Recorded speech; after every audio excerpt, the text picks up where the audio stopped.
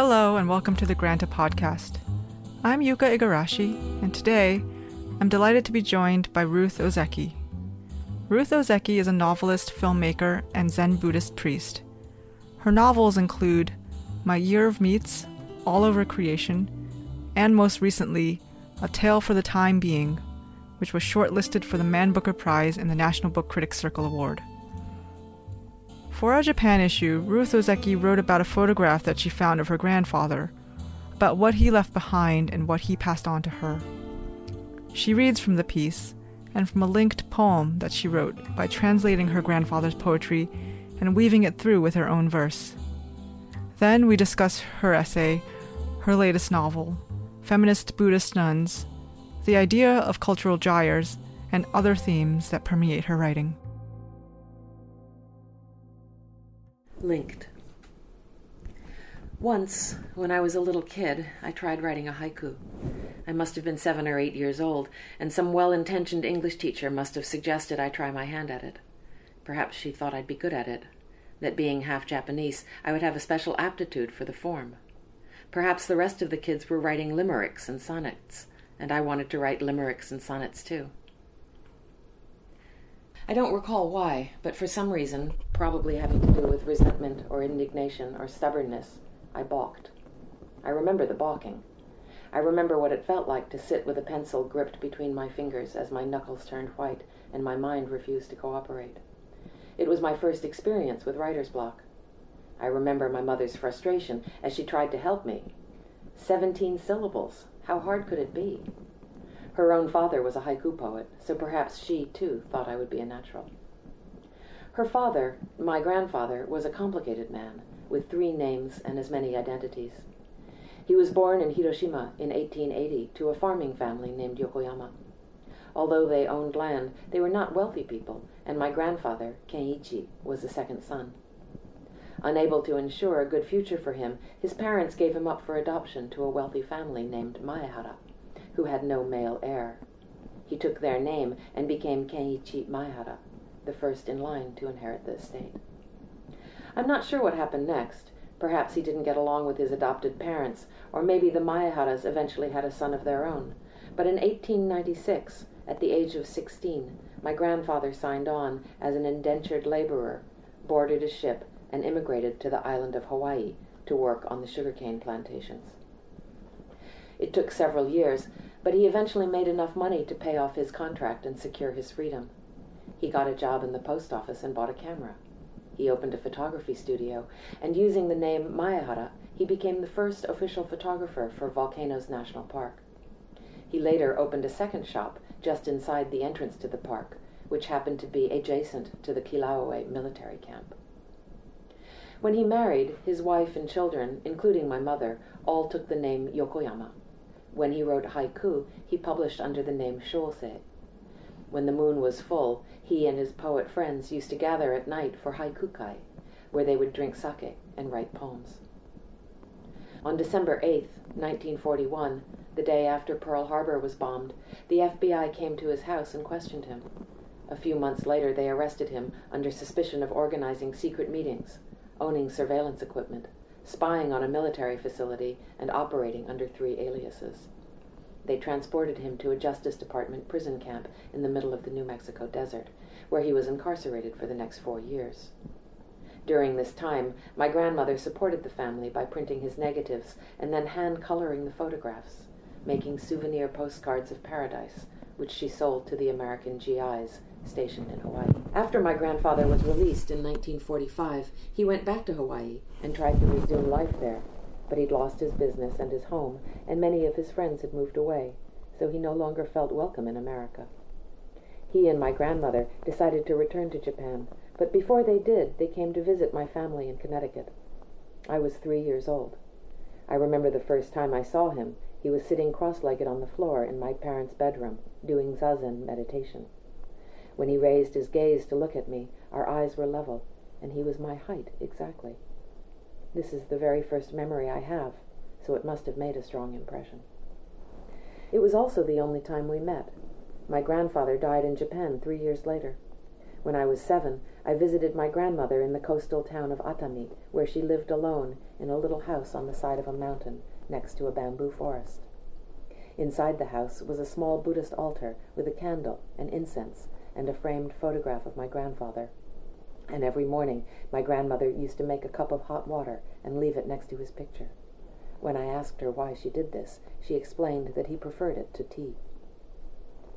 I grew up surrounded by my grandfather's things, his photographs, cameras, stamp collections, the furniture he made from twisted driftwood, the rocks he collected in the New Mexico desert. The prison camp had a workshop with a rock tumbler, and he used to cut and polish agate, jasper, quartz, and bits of petrified wood. When he went back to Japan, he left them with us. I believed they were priceless gems. Eventually, I got over my writer's block and started writing, not haiku, but stories.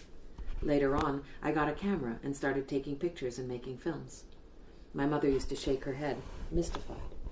"You're just like your grandfather," she would say, and this made me terribly proud. I have a strange photograph of my grandfather as a young man, in which he's standing, barefoot, on the upturned blades of 2 short, unsheathed swords, holding the blade of another, longer sword pressed hard against the flesh of his cheek. His trouser legs are rolled up slightly, and his sleeves pushed back, and if you look closely, you can see a long metal skewer pushed straight through his left forearm. My mother once explained that he could stand on swords and not be cut, and he could pierce his forearms with spikes and not bleed. It was mind over matter, she said. I can't really judge the quality of my grandfather's poetry. I'm not a poet in English, never mind in Japanese, and the spare, concise haiku form continues to confound me. But I had an idea of translating some of his poems, loosely, and responding to them, roughly, in order to make a kind of renga, a linked verse across time. I remember the look my grandfather gave me when I was 3, as he raised his gaze from zazen and our eyes met. If I were to depict this as a manga, I would draw a sparking blue bolt of electricity traveling from his old eyes into mine, a kind of mental transmission, mind over matter. Then, now, another London air raid reflected in a Hawaiian moon.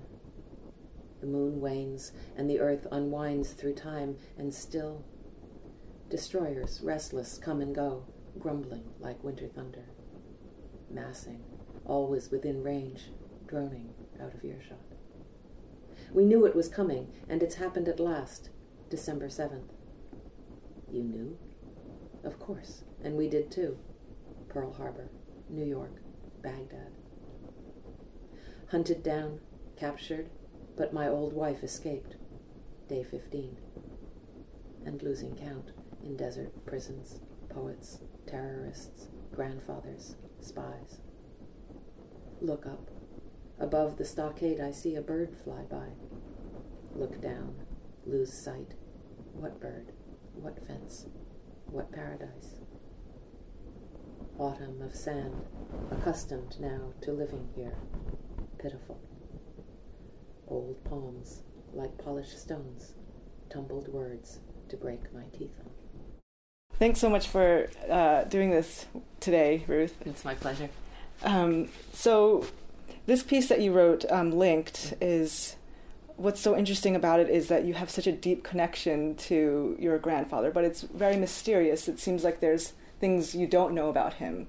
Can you just tell me a little bit first about how much you know and sort of where you have access to this sort of family history? Well, I really don't know that much about him at all. It's surprising how much I don't know. I everything I know is kind of hearsay and things that I think I remember my mother saying, but I have no way of really verifying at this point. It's surprising, and a little bit shocking to me that that I don't know more.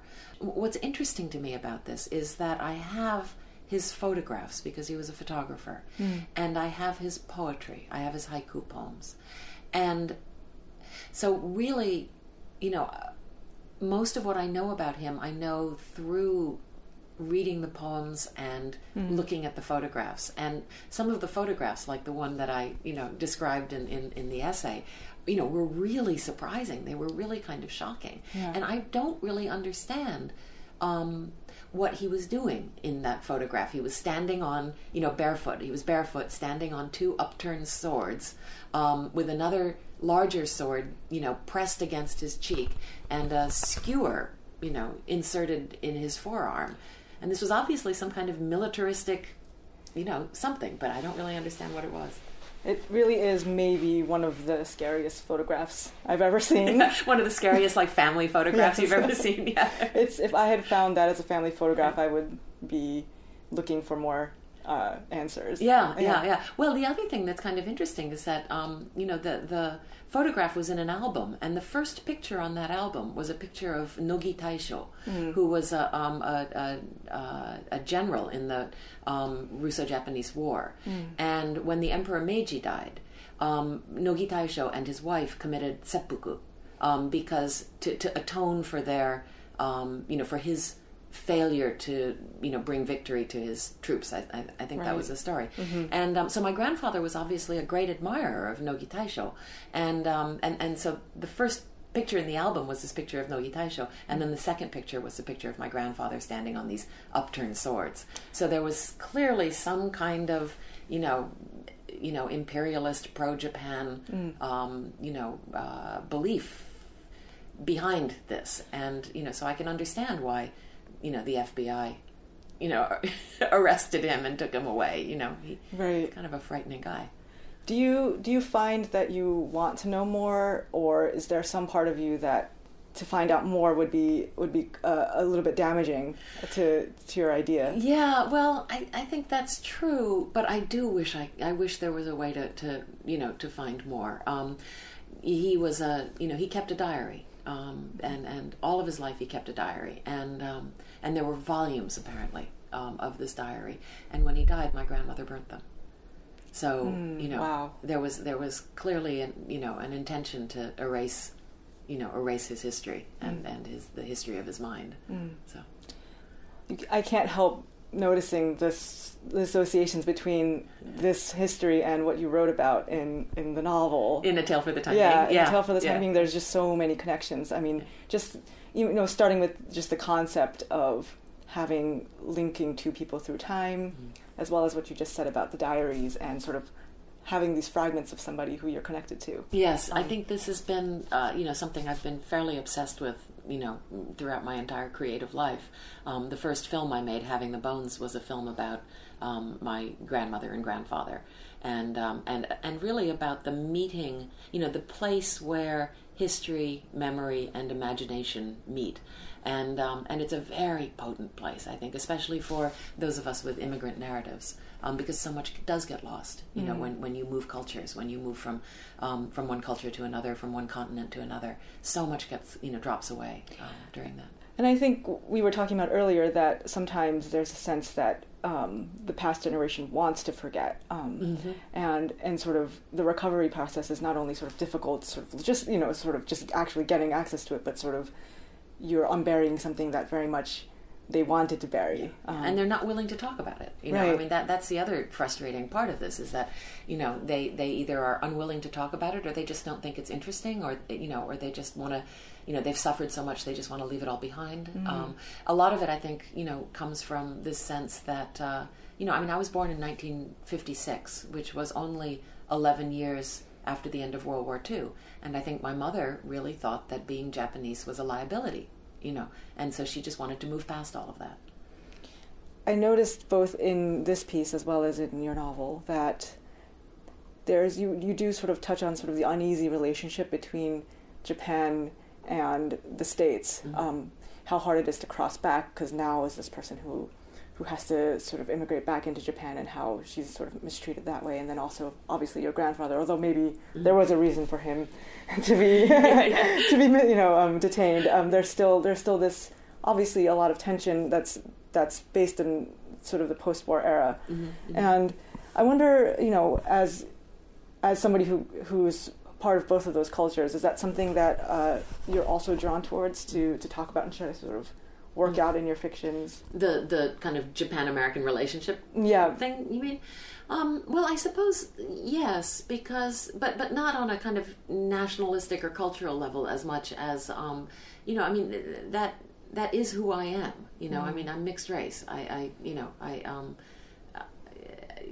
kind of like the meeting point between these two, these two cultures and these two histories, and somehow that is in my DNA, and growing up mixed race, growing up, half is how we used to, talk about it. It always did feel like there was a kind of tension there between, the two halves, and I never was quite sure who I was or who I was supposed to be. When I was growing up, there weren't a lot of mixed race people around, and so, it seemed, very odd and unstable to be who I was. My face never. It was almost like my face never resolved into either a Western face or an Asian face. It was just sort of always shifting, in between those two facial types, and so it was odd. It was an odd way to grow up, and I think that's probably why I've always been, I've certainly been drawn to write about that.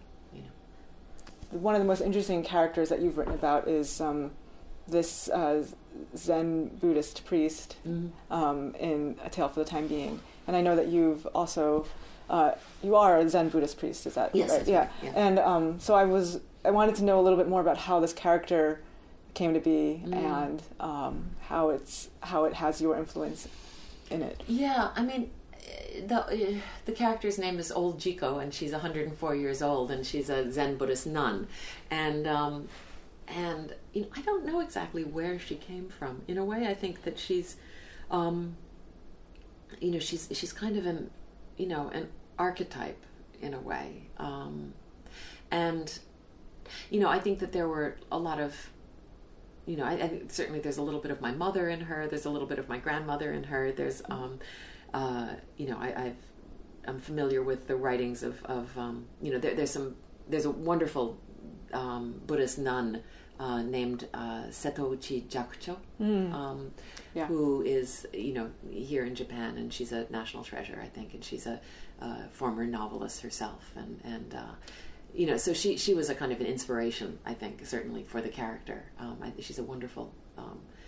Really wonderful person. I've never met her, but I would really love to meet her someday. I admire her tremendously, and so I think that the character kind of grew out of all of these different kinds of influences. I mean, it's always difficult to know exactly where a character comes from, but I also think that there's a that there's a sense in which readers really like that character. I mean, readers identify with that character, and in a way, I think that we all recognize her.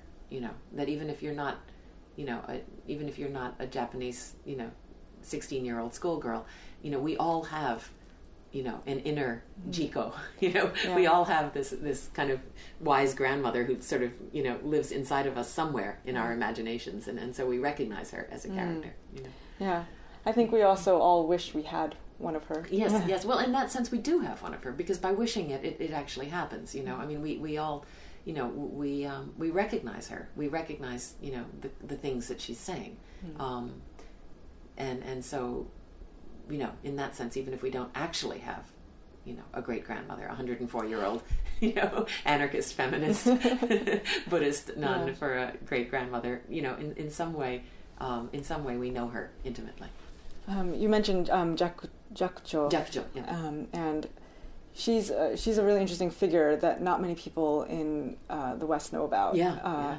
Just the fact that was quite a feminist and wrote all these sort of almost racy novels. Very racy novels, yeah. Some of them were banned, and So can you say a little bit about sort of your influence with her? Sure. I mean, I don't, as I said, I don't know. I've never met Jakucho myself, but she was born Setouchi Harumi. Mm-hmm. Is that right? Harumi. Was it Harumi? Yeah, Setouchi Harumi. Mm-hmm. And she started writing quite early on, and wrote really, very explicitly autobiographical novels about her love affairs and about her, about her life, her family life. And she became, quite notorious. She, I think, was married, and then her husband was older than her, and she was a professor, and she ended up, I think, running off with one of his students, and abandoned, had to leave. Well, it wasn't that she abandoned, but she was forced to leave her child behind. And so this was, I think, a source of torment for her. I mean, this is all kind of hearsay. This is the stories that I've read about her.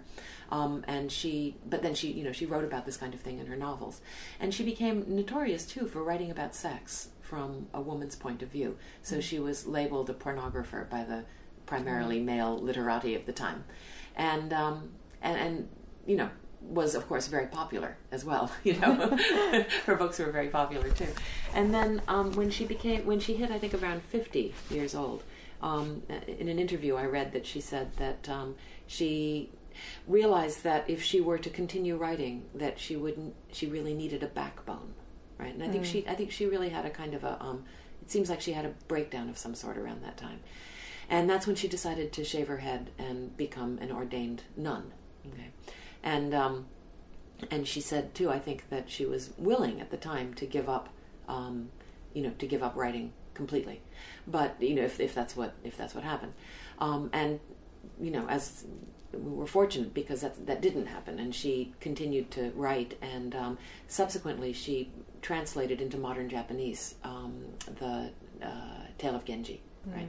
And I think once again she was became very famous for this. I think, too, her emphasis there was very much on the women's experience. I haven't read it myself, but that's what I've read about it. And she is, she's a wonderful person. I mean, she's, I think, close to 90 now, perhaps. And she's still politically very active. When Japan was opening up the nuclear plants after the earthquake, she was out there in a wheelchair doing a hunger strike to protest that. She's still, is giving talks and is very much engaged with Japanese public life. And I read this other interview that was very funny. She said, somebody asked her, the reporter asked her if she ever regretted ordaining and becoming a nun. And her reply was something like, she said that she never really anticipated living as long as she's lived. And she said that had she known that she was going to live so long, she might have postponed it. She said she thought she might have gotten the timing wrong, right? That sounds like something that Jiko would say. Yeah, too. Exactly. So I mean, she clearly has a wonderful sense of humor, and I think that was inspiring to me when I was writing the character. One of the things that's also really interesting and so well done about your book is that it seems to sort of take these sort of familiar things about Japan. It uses a lot of markers. It talks about suicide, it talks about bullying, it talks that, there's a Hello Kitty lunchbox. Yes. And there's a sense that, that's sort of the familiar things that people know about Japan, sort of, but you manage to sort of tweak them a little bit. Your Zen Buddhist nun is hilarious, has a sense of humor. And there's a way that I think it's quite nice how you were able to sort of use these sort of things and confront them, but sort of make them sort of more real than they are. Yeah, and I wondered if you ever felt like that about the way that Japan is represented. When we put together the issue, I thought a lot about these are the things that people think about Japan, and how do we get beyond what's sort of projected about Japan in the West. Right. No, I did think about that very much, and I chose these kind of iconic images on purpose. I mean, I was really thinking about it. One of the primary images in the book is this image of the oceanic gyres, right? These huge currents, oceanic currents that really are bringing water and now actually the so-called debris from the tsunami, sort of bringing them from Japan over to the West, right? And these huge circulating gyres, and I was thinking about the of course, the other thing that these gyres are bringing over, and we have these kind of great garbage patches. They're called the great garbage patches of plastic and various other kind of debris that ends up sort of in the middle of the gyre, right? And I was thinking about culture, and cultural gyres, and about how, something like Hello Kitty, the image of Hello Kitty kind of gets caught up in these great cultural gyres and spreads throughout the world, right? But it changes too, and in the same way that, that for example in the great garbage patches, in the Pacific Ocean, garbage gets broken down into, it's called plastic confetti, right? And so these objects or these artifacts become kind of broken down and degraded, and changed in so many ways, and then consumed by fishes and, various other kinds of things, right? And so I was thinking, well, that's kind of interesting because you can, news functions the same way, news. Yeah. News gets caught up in these kind of gyres that exist on the internet and gets broken down and degraded and altered and changed and eaten by fishes. Internet fishes. Exactly. Yeah. Right. Yeah. And so I did choose these kind of almost stereotypical iconic images of Japan, like the maid cafes or the Hello Kitty lunchbox, or as well as issues like bullying and suicide. Kamikaze, and really wanted to, to look at them and to kind of turn them and look at them in different ways, because I think that, in the normal, when these images get caught up in the gyres, they become simplified, they become kind of, they become generic. Right? Yeah. They become unrecognizable in a way. Right. And so my idea was to kind of interfere with that process a little bit and to, and to do exactly what you said, and I'm delighted that you recognize that. That's wonderful. I think one of the things is that there's a way that the sort of initial response to something that's a stereotype is to avoid it, and I think the much more interesting choice, which is what you've done, is to play with it. Which is it's harder too, I think. But it's interesting. I mean, that's the wonderful thing. It's once you start, once you locate something, and you choose something and you start to press on it, it opens, and it opens into something, complicated and magical and, and extremely compelling, I think. They become stereotypes for a reason. There's something there that's almost, that catches you. And so to go further with that, to go deeper into it, I think is always interesting. Yeah.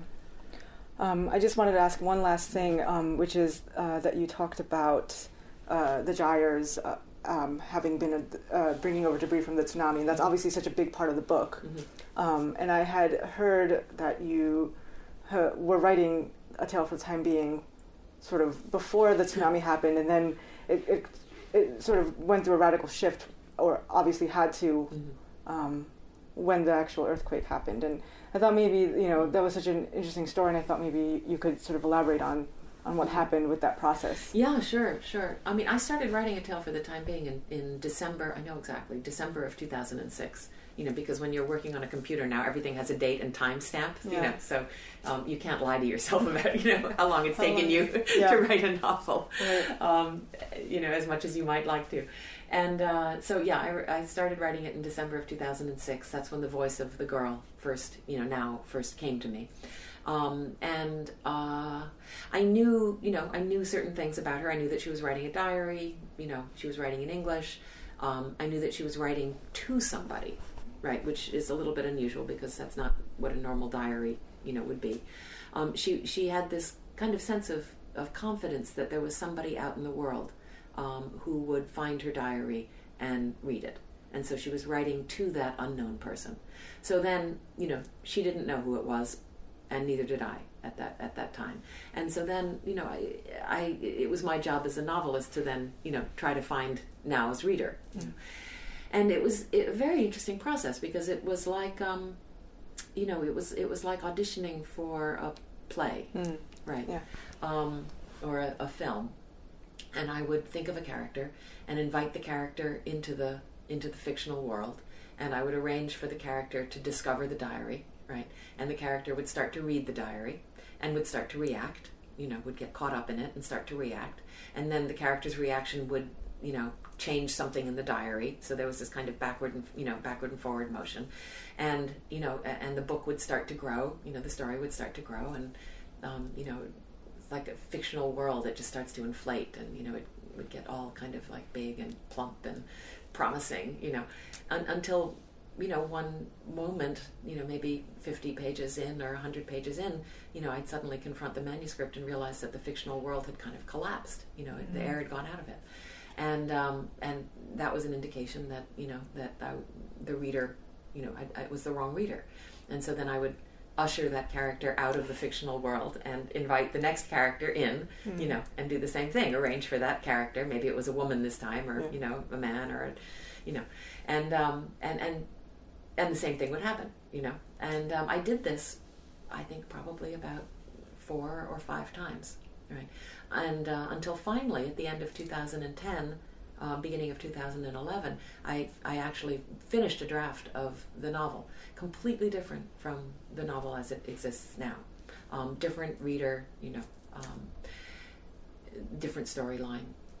And then I was just getting ready to submit it to my editor in March when the news of the earthquake and tsunami hit. And I'm sure you too, the entire world just watched that event unfold, and and I became quite obsessed with it, and I have friends and family in Tokyo and also in Sendai, so of course immediately I was concerned for and terribly worried about their safety, and then, after a few days, I was able to find them and get in touch with them and realize that they were okay. But by then, the Fukushima nuclear reactors were melting down and exploding, and it was just a cascading disaster. It just kept getting worse and worse and worse, and I was just I was just terrified. I mean, the whole world, I think, just kind of just watch that in horror. And I think that there are some kinds of catastrophes, some disasters that are so powerful and big that they kind of draw a line in time. And somewhere during this process I realized that that the book that I had finished was it was like a pre-earthquake, right, pre-tsunami, pre-Fukushima book, and now we were living in a post-earthquake, post-tsunami, post-Fukushima world. And so that's when I withdrew the book from submission and thought about it. And that's when I decided that it was actually my husband who suggested this, but the book was clearly irrelevant and as it stood, and he was the one who suggested that I sort of enter the book as a character myself, right? And it was an interesting idea, because in a way it was as though by doing that it would break the fictional container. A novel is like a fictional container, right? And it would break the fiction and allow reality to kind of penetrate the fictional world, and that's what was happening anyway. That's what the effect of the tsunami was to kind of break the world in a way, right? And because the sort of the Japan that you had made is no longer right. exists. That's right. Okay. That's right. And I think that was true for I think that's been true for Japan too. There was a Japan that existed before the tsunami and before Fukushima, and that Japan is no longer. It has been broken, and I think people don't quite. Nobody knows how to think about that and how to feel about that. I think if it had just been the earthquake, that would be one thing, but it's not just the earthquake. The Fukushima scenario is it continues. It's not going to stop anytime soon. The auditions stopped, and then it was Ruth who ended up being the reader who now found. Yes, that's right. And so what I ended up doing was taking the manuscript and basically unzipping it, because it had been told through, interleaved stories, right? And so I unzipped the manuscript. I threw about 2/3 of it away. Wow. And started rewriting it in May of 2011, and by December I'd finished it. So it was very fast once I knew what I was doing. It makes me think of Deborah Treisman was here earlier this week, and she was saying somebody had asked her about fiction written during times of very great disasters, 9/11, for instance, and she had just made the observation that she thinks that something like that takes quite a long time to be processed in fiction, whereas obviously the sort of nonfiction can come quite quickly. And that's exactly, she's exactly right. And I think that's exactly why I felt the need to break the fictional container. That the only way to respond to an event that is still emerging is using nonfictional, the vocabulary of nonfiction. Right. And so that's exactly why it was so important to do that. Yeah. And, the book also becomes, in this really interesting way, about the difficulty of writing a book. That's another thing that makes it feel very, very truthful in this sort of layered way. This idea, and, to put yourself in there and to also show somebody struggling to write something is really amazing. And is that something that was new for you when you were writing?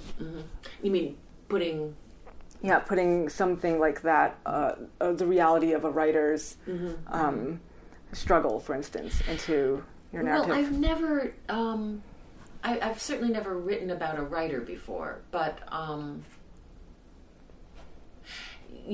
it's territory that I'm obviously intimately familiar with, and the character of Ruth, in the book is struggling with writer's block. She can't really she can't really write a novel, and she's kind of given up writing fiction, and she's trying to write a memoir, but she can't really focus anymore and make any progress with the memoir. So she's kind of failing, to write this memoir. And so when the girl's, diary, when Naoko's diary, sort of washes up on the shore, she's overjoyed because it gives her, something to kind of obsess about and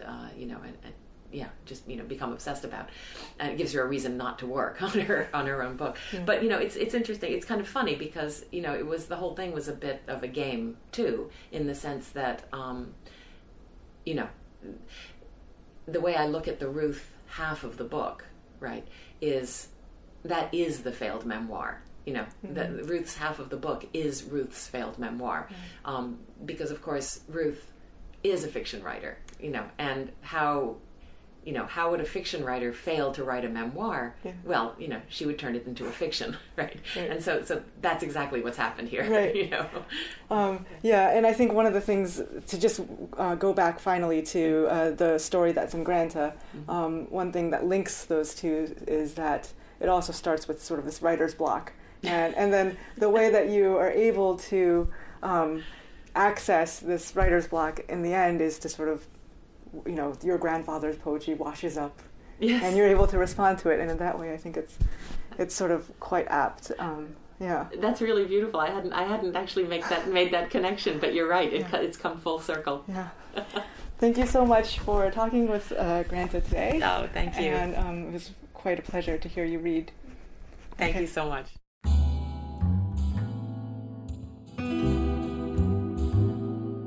Thanks for listening to the Granta podcast. Available for free download on iTunes, SoundCloud, and selected British Airways flights. To subscribe to Granta, please visit our website, granta.com.